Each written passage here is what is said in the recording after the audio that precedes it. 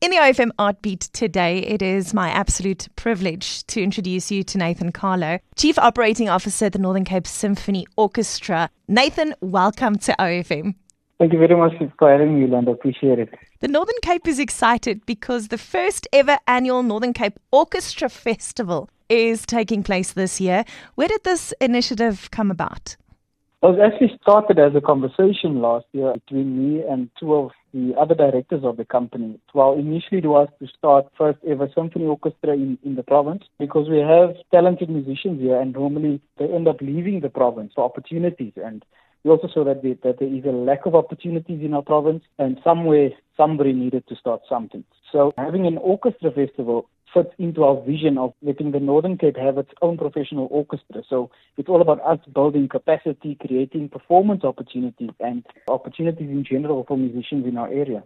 Nathan, when will this festival take place? It will be taking place from the 19th to the 21st of October at the Northern Cape Theatre.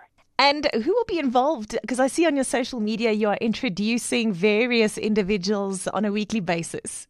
Yes, so we have three orchestras. The idea for the festival is that any person of any age and any level of playing standard can come and play. So we have three orchestras. Firstly, our primary school orchestra, which are for musicians in the primary school, which will be conducted by somebody from Kimberley, which is Mr. Tepo Musaro. He's the head of music at one of the schools in the area.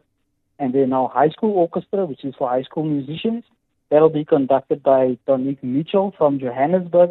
She will be coming down to also conduct that orchestra. And then our festival orchestra, which is for adults, that will be conducted by Mr. Xavier Kluter, who is in fact a Bloemfontein resident, who will be coming down here to us to come and conduct that orchestra.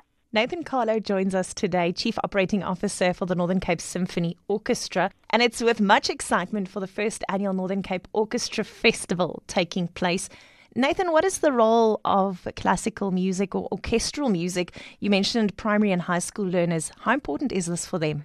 It's about the discipline music teaches you. It's the friendships you create, the relationships you build, just the overall, social cohesion that is created through music. Because we don't just focus on orchestral music specifically, but also music that is current to musicians of the time. And it's just about really fostering that team spirit and really coming together no matter your race, your age, your standard of playing, but just coming together and speaking one language on stage, and that is music. Nathan, where can people get more information about the Northern Cape Orchestra Festival? They can go to our website at www.ncso.co.za,